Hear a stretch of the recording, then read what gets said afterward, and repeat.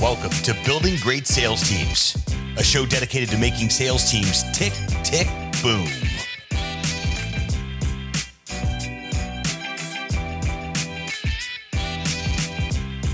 Great sales teams are not recruited, they are built, block by block. Let's get to work.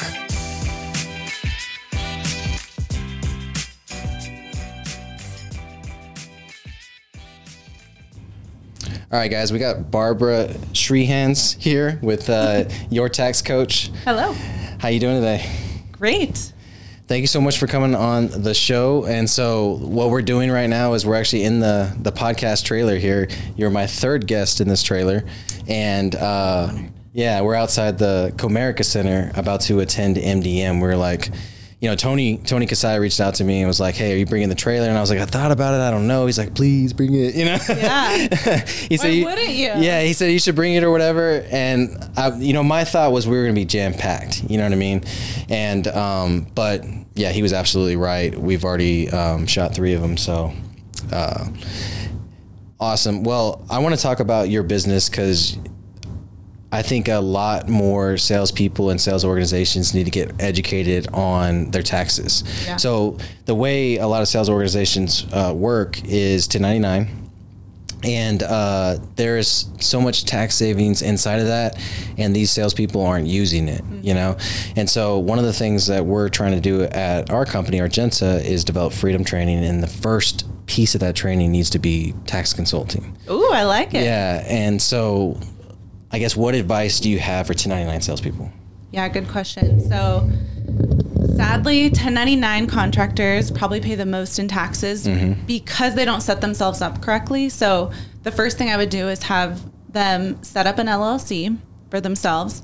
And then once they're an LLC, they can become an S corporation. Doing that, they can save up to $22,000 a year in taxes just by switching how they're taxed. So that's a huge one, is make sure you have your LLC because you can't do the S corp thing without it.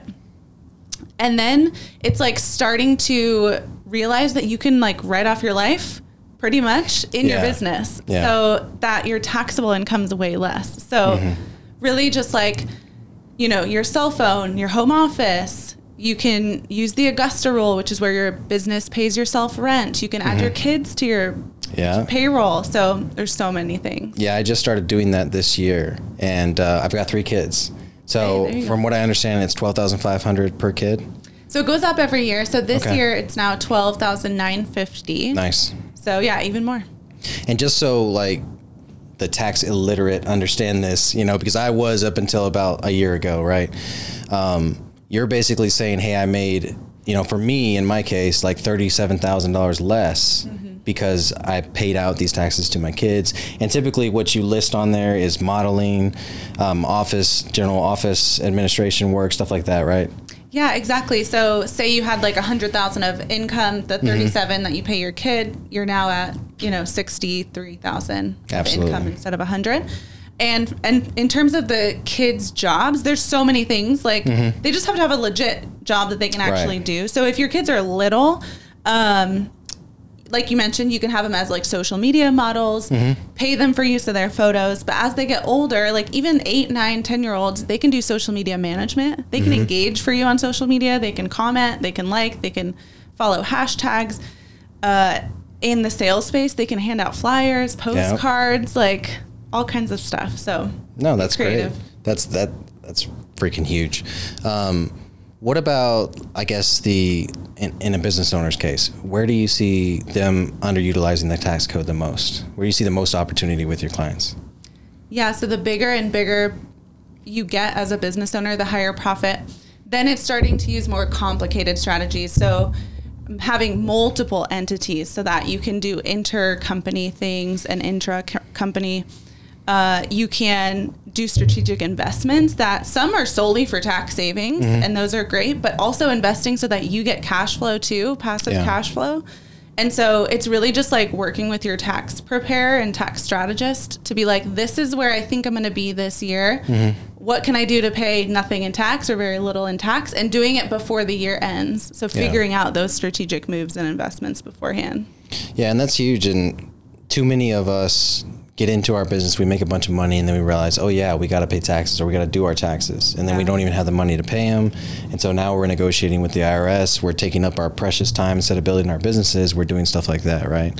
Yeah. And what I love about what you do is you're preparing for the year versus doing it after the fact. Yeah, and exactly. when you do it that way, from what I've experienced, you save so much more money in that. So how did you even get into this? I know, that's funny, huh? People are like, did you always want to be an accountant? I'm like, yeah. No, like whoever, like, no. But I was in business school. I got pregnant in college and went to my career counselor, and I was like, I'm pregnant. Like, I need whatever like major I do, it needs to be 100% chance I'm going to have a job the day I graduate, because I'm having this kid. I was a junior at the time. I had him on spring break, went back the next week, which was crazy, still graduated on time. But my career counselor said accounting, like 100% chance you'll have a job, which was true. I had a job before I even graduated. And so I kind of, started at Big Four accounting firms, the largest firm in the world, and realized they weren't actually saving anyone money in taxes. Yeah. And so I kind of shopped around firms. Like I worked at a lot of accounting firms and realized they're all kind of the same. Yeah. And so I wanted to start my own where like all we do is save people money, and that makes it fun. And like the team loves it because all we're doing is like helping clients and making them happy. And it's aggressive tax planning instead of just, being an order taker and following the traditional, boxes and everything like that. So that's what I love about it. If I had a tax coaching company, that's what I would do. I'd be aggressive about it, Yeah. And I love that. I would imagine that most of your business comes from referrals. You advertise a lot, you know what I'm saying? But I know within our community, everybody's like, Barbara. You know what I mean? Yeah, luckily, it's something everyone has to do, right? Everyone has to file their taxes. So that I think already gives us a little edge. Yeah. Yeah, a little push. But then I would say, like you mentioned, it's mostly referrals, which is great. We've never done a single paid ad. Oh, that's amazing. That's awesome. Okay, so you're coming out of college. You've just had your son. Is that correct? How old is he now? 10. Okay. Sorry, I didn't mean to age you there. So you've got a 10-year-old son now. Any other kids? Yeah, 4. Awesome. A 4-year-old, and then a 12-year-old stepdaughter. Gotcha. And I've met your husband. Awesome dude. Great energy. So I guess tell me about the journey between college, being a single mom, and then starting a tax consulting business. You obviously worked for some of the biggest firms in the country, and then you wanted to transition and be more aggressive about it and everything. Did you get funding for that? Did you pull from savings? Like, how did that work? Oh my gosh, nothing. I had nothing. Yeah. No. So when I graduated college, I had 6 figures of debt. My parents are addicts, so it's not like they saved for college or anything. So it was all funded with student loans or myself because I worked full time. And then out of college, I moved to the Bay Area, and that's the most expensive area in the U.S. Yeah. And was making, I think, $57,000 a year, when average rent is like $3,500 a month. The math did not compute. So I was literally going more and more and more into credit card debt the longer I stayed there. Yeah. And luckily I met my husband when I was there. He was stationed there at DLI, the Language Institute for the Army. Okay. And 3 months after we met, he was like, I'm leaving for North Carolina. And I had told him when we met, this is not going to be a thing. I don't date military guys. Yeah. My ex was military. Yeah. And he's like him, but you don't want to date him anymore. Yeah. And I sure as heck am not going to move to North Carolina. I'm from California. That's my home. That's my family. And he convinced me to move to North Carolina, and we were married after 3 months of knowing each other. And so worked at accounting firms over there. Still the same thing. I wasn't happy at them. And we were then moving from North Carolina to Arizona. He was getting restationed. So it was a good transition time. I was like, I'm tired of hopping accounting firms. I feel like just when I'm kind of getting the flow of things, we're moving again. Yeah. And it was also the same time I had saved one of our clients $2 million in taxes. It was this big construction company. Wow. And so they gave that accounting firm They were like, hey, we just received the largest check we've ever received in our 60 years of being open. So I'm like, sweet, I'm going to get like a bonus check, a commission check, something. Yeah. Nothing. Got nothing. I was crying to my husband. And he's like, well, if they were just your client, how much would they have paid you? And I'm like, shit, well, I guess the same. And he's like, why don't you just start your own firm? And I don't know why. I literally had never thought of it ever before. Yeah. I think like, you know, in college, they just teach you like the corporate structure.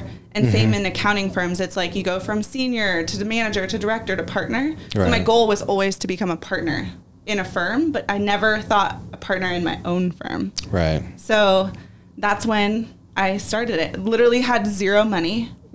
I was still trying to pay off my student loans and credit card debt, so I had nothing in savings. I literally started by paying $100 to get my LLC. Nice. And just like reinvested all of the money. Yeah. Since then. It's the same way I started too. I started from zero. You know what I mean? So that's an awesome story, and I love hearing that part of it and the utility that your company has for, you know, 1099 salespeople. You know, everybody that's listening to this show, either they're just starting their sales team or, you know, they have one and they're just looking for more information like that. And one of the easiest ways to get somebody like Barbara is reach out to her, pay her a fee to train with your guys for an hour on a Zoom call or something like that, and then use it as training for your company. That's one of the easiest utilities you can do. And it's just simple information like she just gave, or just, you know, set them up with this podcast episode, right? and then give them Barbara's contact info, and that is... Yeah, best place, if you're not following us on Instagram, Your Tax Coach, because we drop daily tips and tricks on how to save in taxes. Nice. Or our website, yourtaxcoach.biz. Feel free to reach out. I just trained Neil's roofing sales team. Oh, badass. So that was fun, yeah. Yeah, we got to get you on too. Yeah. It was good. They had really good questions. They were really smart, so that was fun. No, he's got a hell of a team over there. But I really appreciate you coming onto the podcast and doing this at last minute notice. I think we just found out 10 minutes ago we were going to do it. Yeah, hey, so you know, that's what it's all about. Thank you so much, brother. Thanks so much for tuning into this episode of Building Great Sales Teams. We sure do appreciate it. If you haven't done so already, make sure you're subscribed to the show wherever you consume podcasts. This way you'll get notifications as new episodes become available. Remember, great sales teams are not recruited. They are built block by block. Until next time.